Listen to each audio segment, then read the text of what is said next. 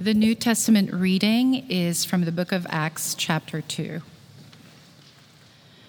For David did not ascend into the heavens, but he himself says, "The Lord said to my Lord, 'Sit at my right hand until I make your enemies your footstool.' Therefore let the entire house of Israel know with certainty that God has made him both Lord and Messiah, this Jesus whom you crucified."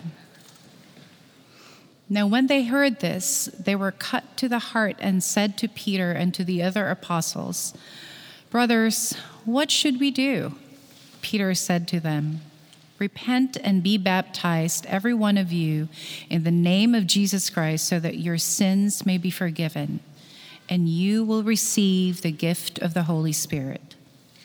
For the promise is for you, for your children, and for all who are far away, everyone whom the Lord our God calls to him." And he testified with many other arguments and exhorted them, saying, "Save yourselves from this corrupt generation." So those who welcomed his message were baptized, and that day about 3,000 persons were added. They devoted themselves to the apostles' teaching and fellowship, to the breaking of the bread and the prayers. Awe came upon everyone, because many wonders and signs were being done by the apostles. All who believed were together and had all things in common. They would sell their possessions and goods and distribute the proceeds to all, as any had need. Day by day, as they spent much time together in the temple, they broke bread at home and ate their food with glad and generous hearts, praising God and having the goodwill of all the people. And day by day, the Lord added to their number those who were being saved. This is the word of the Lord. Thanks be to God. Hear the gospel of our Lord Jesus Christ according to Mark. Glory to you, O Lord. While Jesus was teaching in the temple, he said, "How can the scribes say that the Messiah is the son of David?" David himself, by the Holy Spirit, declared, "The Lord said to my Lord, 'Sit at my right hand until I put your enemies under your feet.'" David himself calls him Lord. So how can he be his son? And the large crowd was listening to him with delight. As he taught, he said, "Beware of the scribes who like to walk around in long robes and to be greeted with respect in the marketplaces, and to have the best seats in the synagogues and places of honor and banquets. They devour widows' houses, and for the sake of appearance say long prayers. They will receive the greater condemnation." He sat down opposite the treasury and watched the crowd putting money into the treasury. Many rich people put in large sums. A poor widow came and put in 2 small copper coins, which are worth a penny. Then he called his disciples and said to them, "Truly I tell you, the poor widow has put in more than all those who are contributing to the treasury. For all of them have contributed out of their abundance, but she, out of her poverty, has put in everything she had, all she had to live on." This is the gospel of the Lord. Praise to you, O Christ.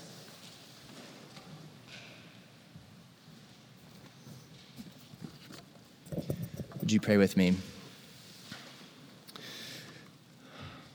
Our gracious God, Father, Son, and Spirit, may the words of my mouth and the meditations of all of our hearts be acceptable and pleasing in your sight this morning.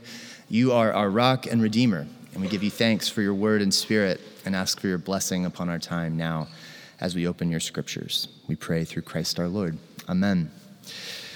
So today is Juneteenth. Which is a celebration of freedom. It's our newest national holiday. It was made a national holiday about this time last year. And this week I was reading an article by Russell Berry. He's a pastor up in New York and writes for Our Daily Bread and does some other things. But Russell Berry wrote a little article called "For Christians, Juneteenth is a Time of Jubilee," which is a lovely article and just reflecting on the spiritual significance of celebration of freedom, specifically in our American context, celebrating the end of slavery, even as we also acknowledge the gap between the promise of full equality for all and what we currently experience in our nation. But we can celebrate this moment of freedom. And Russell Berry, I love his article because he ties that moment to the moment of Jubilee. And Jubilee was one of the first names for this Juneteenth celebration, actually. So back in the day when they were first starting to celebrate, if you don't know the story, essentially a general arrived in Galveston, Texas, 2.5 years after the Emancipation Proclamation and brought with him troops to enforce the emancipation of slaves in Galveston, Texas, and that happened on June 19th, 1865. Juneteenth is the celebration of that moment, that anniversary, and it's a local festival in Galveston, Texas that has, through a grassroots movement over time, caught on in other places, and more recently grew to national significance and then became a national holiday. But early on, the names for this day were like Emancipation Day and Freedom Day, Juneteenth, a number of names, but one of the names was Jubilee Day. Because on the day, on the very first anniversary of Juneteenth, when they first celebrated this in 1866, a group gathered to celebrate the 1-year anniversary of this moment and then marched to a church, now known as Reedy Chapel. It's an AME church there in Galveston. And they celebrated the Jubilee of the Lord. And if you're aware of when Jesus arrives on the scene and he starts to preach in Luke chapter 4, he says something really significant where Jesus, he basically starts his own ministry talking about Jubilee, where he says, "The Spirit of the Lord is upon me because he has anointed me to bring good news to the poor. He has sent me to proclaim release to the captives and recovery of sight to the blind, to let the oppressed go free, to proclaim the year of the Lord's favor," or to proclaim the Jubilee year. This is how Jesus begins talking about the kingdom of God that he has come to proclaim, embody, and bring on earth as it is in heaven. And this becomes a category that's operative in Jesus' own ministry and in the minds of the disciples who follow him, embodying a Jubilee way of life, a freedom way of life, a liberating and peacemaking and justice-seeking way of life that was spoken about in the prophets, which is where Jesus is preaching from, and then proclaimed through Jesus' own mouth and then given to his disciples to proclaim after him as the gospel spreads throughout the world. And so this summer, we're spending time in the book of Acts and we're reading this story, and we come to this moment in the text where we're still in the day of Pentecost. This is now the 3rd week in a row that we've been camped out on this first day when the Spirit of God comes. But what we see in that moment is when the Spirit comes and the apostles stand up in the temple and start to declare what it is that God is doing, these same kinds of categories become operative in the way that they talk about what God is doing in their midst. And the coming of the Spirit is this great liberating moment for God's people when God gives the great big gift that he couldn't give until the Messiah did the work that was the Messiah's to do. And what Peter gets up to tell everybody in the temple when they experience this moment and the Spirit of God comes upon these people, and you've got 120 of them there at the beginning who are filled with the Spirit, and they start to tell their story. And it says 3,000 more were added that day as they listened and heard. But the story they were telling was the story of Israel and how it's been fulfilled in Jesus. They go back to the prophets, they go back to the Psalms, they go back to David and others, and they go back to these places in the story of Israel and in their collective memory that pointed them forward to a day when God would set them free. And that day would be marked by the coming of the Spirit. That's when you would know that this age of the kingdom had dawned. That's when you would know that the Jubilee year, so to speak, had really dawned. This year Jesus had come to talk about and to enact in his own life. And so Juneteenth becomes an occasion for us as we celebrate freedom, as we lament the evils that preceded it, that made the occasion necessary, and as we lament the gap that exists now between the way things are and the way things ought to be. This becomes an occasion for us to enter this moment of this story of Pentecost, to listen to the sermon afresh, and to ask the same question that the hearers in that day asked, which is, what should we do then? And that's really the story that we get to this morning. As the crowd is listening, Peter tells the story. He tells the story of the prophet Joel and how this day that they had awaited had come. This day when God would pour out his Spirit on all flesh, and even the sons and the daughters and the male and female slaves of the community would all be prophets, because they'd be filled with the Spirit, the way the prophets of old had been filled with the Spirit. And he goes back to Psalm 16 and he starts talking about God did not let his Holy One see corruption in the pit. He didn't abandon Jesus to death, but he raised him up. And in doing so, he has made him Lord and Messiah. This is the one attested by God, who is the one at the very center of God's plan. He is the human being who embodies the reign of God on earth and who is moving the story forward into a new moment. And Peter is saying, and that moment is now. And the new now, the new normal, is marked by the presence of the Spirit. Here this morning, we just read the last little bit of Peter's sermon where he goes to Psalm 110 and he starts to actually one-up David. And he's like, he goes back to David with Psalm 16 and he's talking about how Jesus is the fulfillment of that.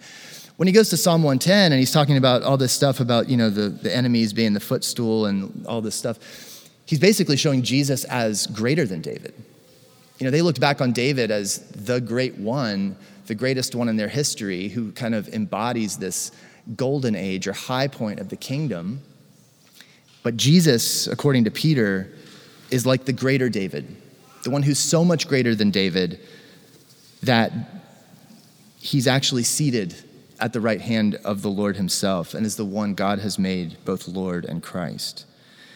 And then, of course, he tells the crowd that this Jesus, this one who God has made both Lord and Christ, is the one whom they crucified. And they hear it and they're cut to the heart. Because what they're hearing is that these people filled with the Spirit of God are pointing to Jesus, the crucified and risen Christ. And they're saying, this is the one. This is the human being God has anointed and appointed to actually reveal to us who God is, what humanity is, and what God is actually doing in the world. We listen to him and we follow him. But they're recognizing immediately that their initial response to Jesus wasn't to receive him as a gift, but to reject him. And they're cut to the heart and they ask Peter, so what do we do? What should we do? I was reading this week in a commentary on Acts by Willie James Jennings, an absolutely beautiful commentary.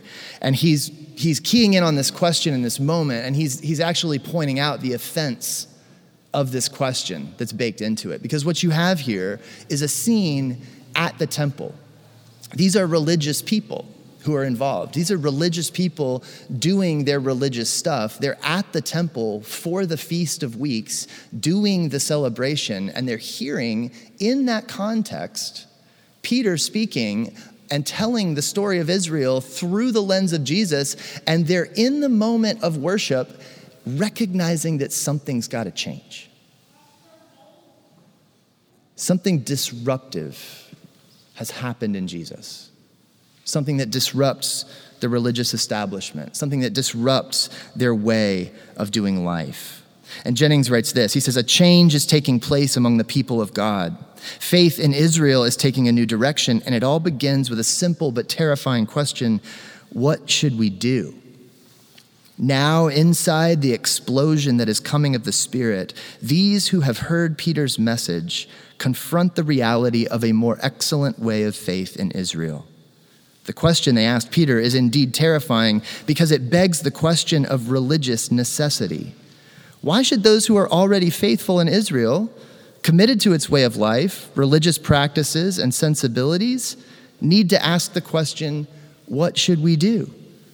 Their lives already answer such a question. The question itself is at the door of offense. Although the irenic is concealed within the question, nonetheless it suggests a necessary change for those already of committed faith. We must hear in this question the astounding work of the living God, who will not be relegated to Israel's past, but will reveal divine faithfulness to ancient promise in the present moment. And in so doing, we see the precise way Israel's Lord alters theological frames of reference by demanding more of those who believe. What should we do? That's the question that the religious people ask of Peter and the disciples as they hear what God has now done in Christ. And they're recognizing that their way of life and faith up to this point is now lacking, and that Jesus demands a response. Now, they're in a unique moment where God has done something pivotal in human history, something new, something unique. We're not in that exact moment, right? But we are in a moment, I think, where similarly, we're in a moment of rupture in our society and in the church that does reveal our need to ask the question, what should we do, right? What should we do? The last several years have been some of the most tumultuous, certainly in our lifetime, but really in the history of our nation and our society and in the church. We have seen ugly realities that have been exposed in new ways.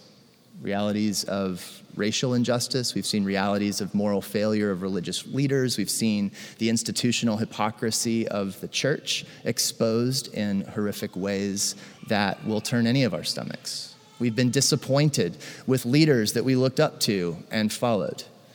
And we're recognizing that the church in this country has, in many ways, followed the same script as celebrity culture, or it's followed the same script of individualism, or of greed, or of, seeking power. And over again, we're coming to these realizations that this is a broken thing. And our way of following God in this time and place needs to change. So what should we do? It's a moment of rupture that demands a response. And it can be tempting to just look away and pretend that the problems aren't there. It can also be tempting to get so mired in the problems that we simply despair, become cynical, and walk away. I understand both of those temptations deeply. But I think the response that we see of the crowd here in this Pentecost moment can inspire us to respond to our moment of rupture in a way that fits what God is doing in Jesus. And the response that Peter gives to their question, what then should we do, I think is still relevant to us, even in the moment that we inhabit today. Repent and be baptized, every one of you, in the name of Jesus Christ, so that your sins may be forgiven and you will receive the gift of the Holy Spirit.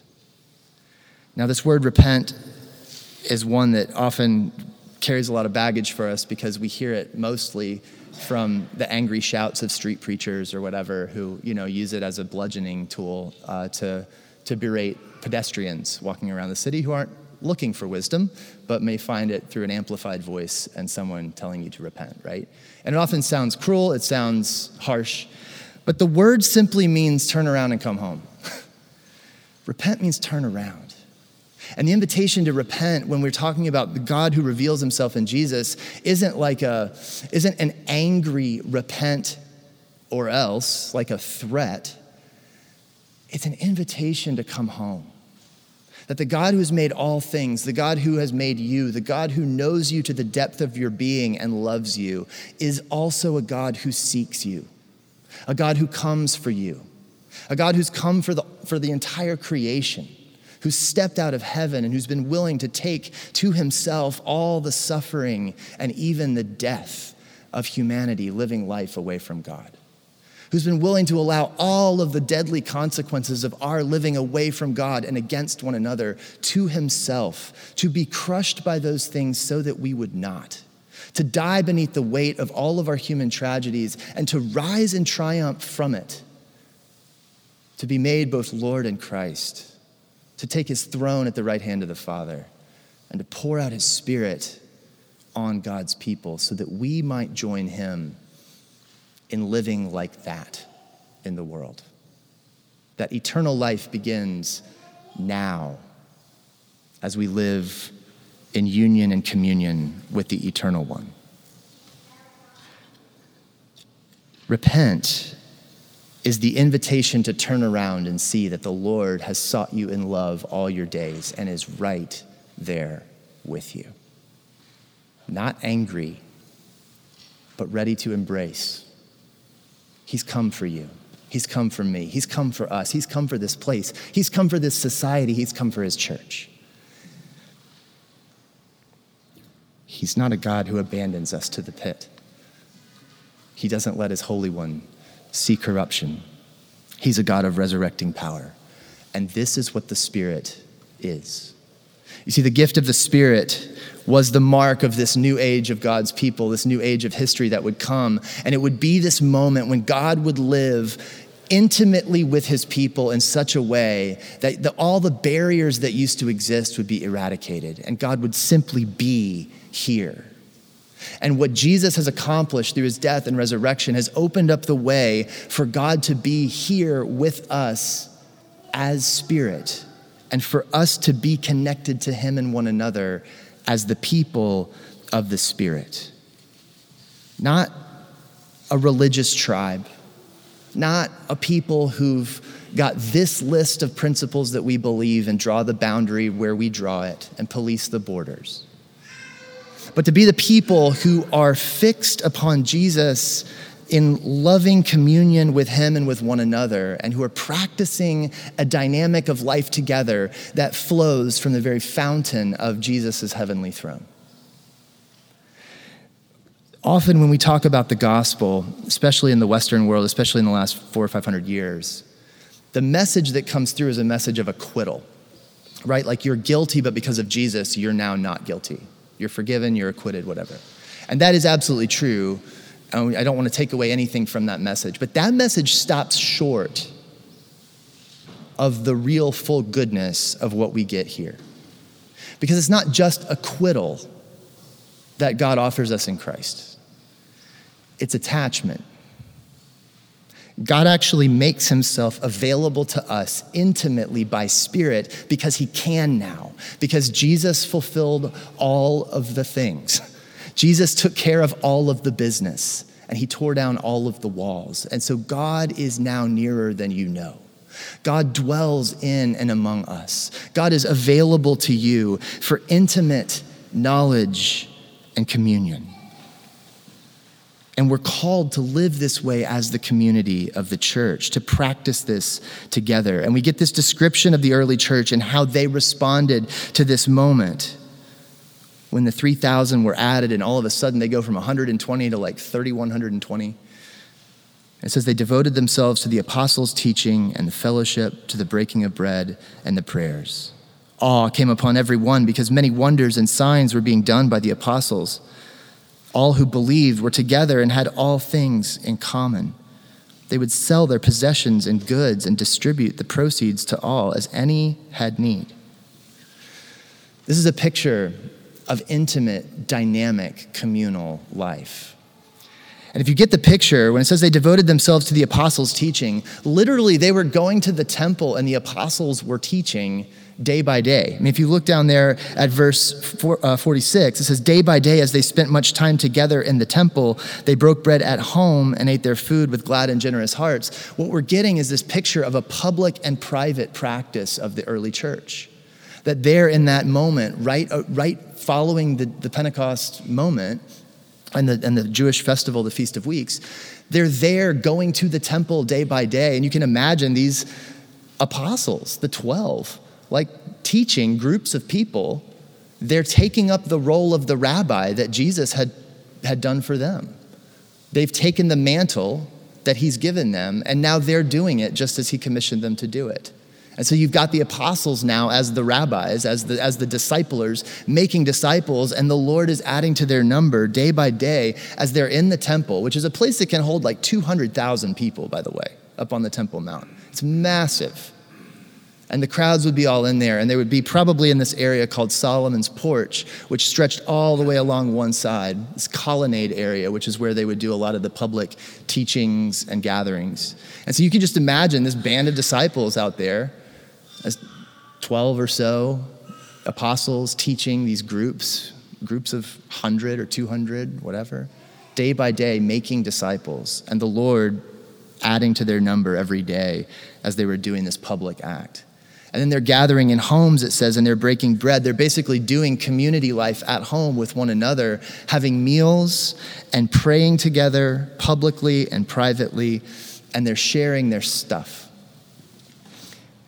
As needs arose, anybody who had stuff that they could sell, they'd liquidate their assets and they'd use the money to meet the needs. So you've got people who have homes hosting stuff, and people who don't have homes finding a meal and a family there in those places. It's powerful, it's dynamic, it's intimate, and this is what it looks like when the church is filled with the Spirit and the people of God begin to ask the question, what do we do now? Because the way we've been doing it is lacking. Friends, if we can see in Jesus, this one whom God has made both Lord and Christ, the full revelation of the heart of who God is, and this vision of what humanity looks like when it's done with God, can we also recognize that the question, so what should we do, is a good one for us to ask as well. What should we do to participate more deeply in the things of God? What should we do to deepen our own life of discipleship of loving God and loving neighbor? What should we do to become a fuller reflection of the beautiful community God envisions, where this one new humanity made alive together in Christ by the Spirit reflects people from every tribe, tongue, nation, racial identity, generation, age, all of it? What do we do? What bridges do we need to build? What creature comforts do we need to sacrifice? What prayers should be in our hearts and minds? What neighbors do we need to be praying for or showing up to bring a meal to?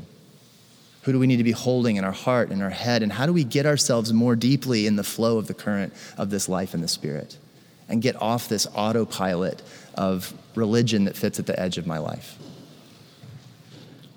The invitation is here to enter more deeply into the fullness of what God is doing. And that's really the inspiration behind the Resurrection Rhythms initiative that we've addressed or introduced since Easter.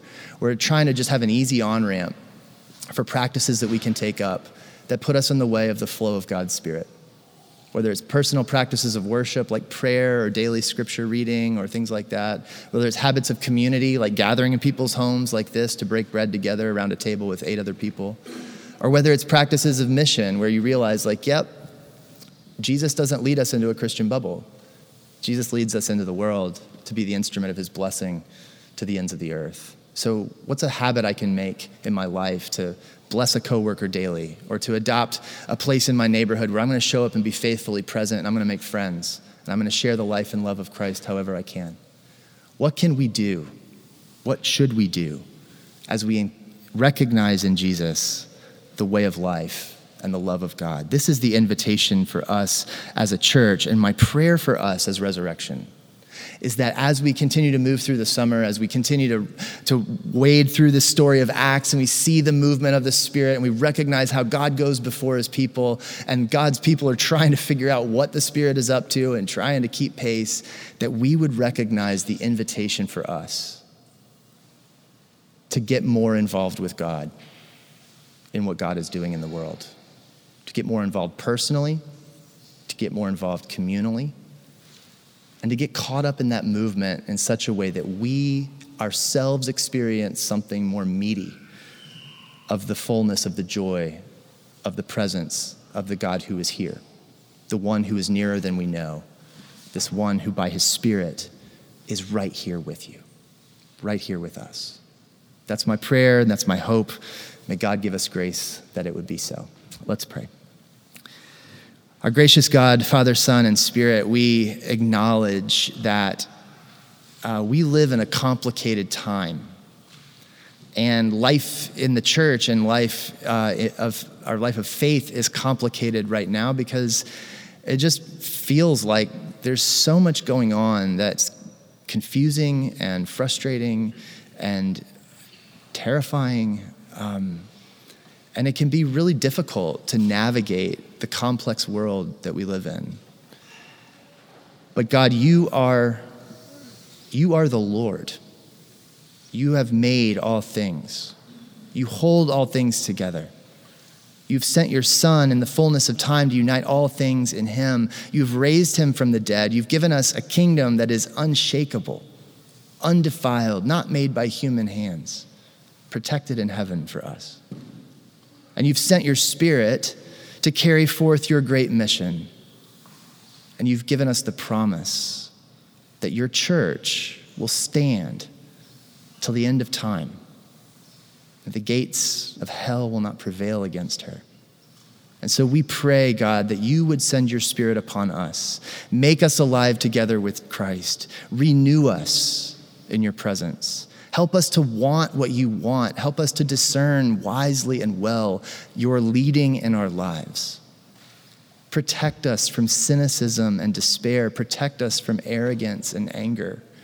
And instead, lead us into your world as peacemakers, as Spirit-filled followers of Jesus who seek you and your kingdom first above all else. We desperately need your help. We desperately need your Spirit for any of that to be true of us. And so we ask boldly now that you would do just that.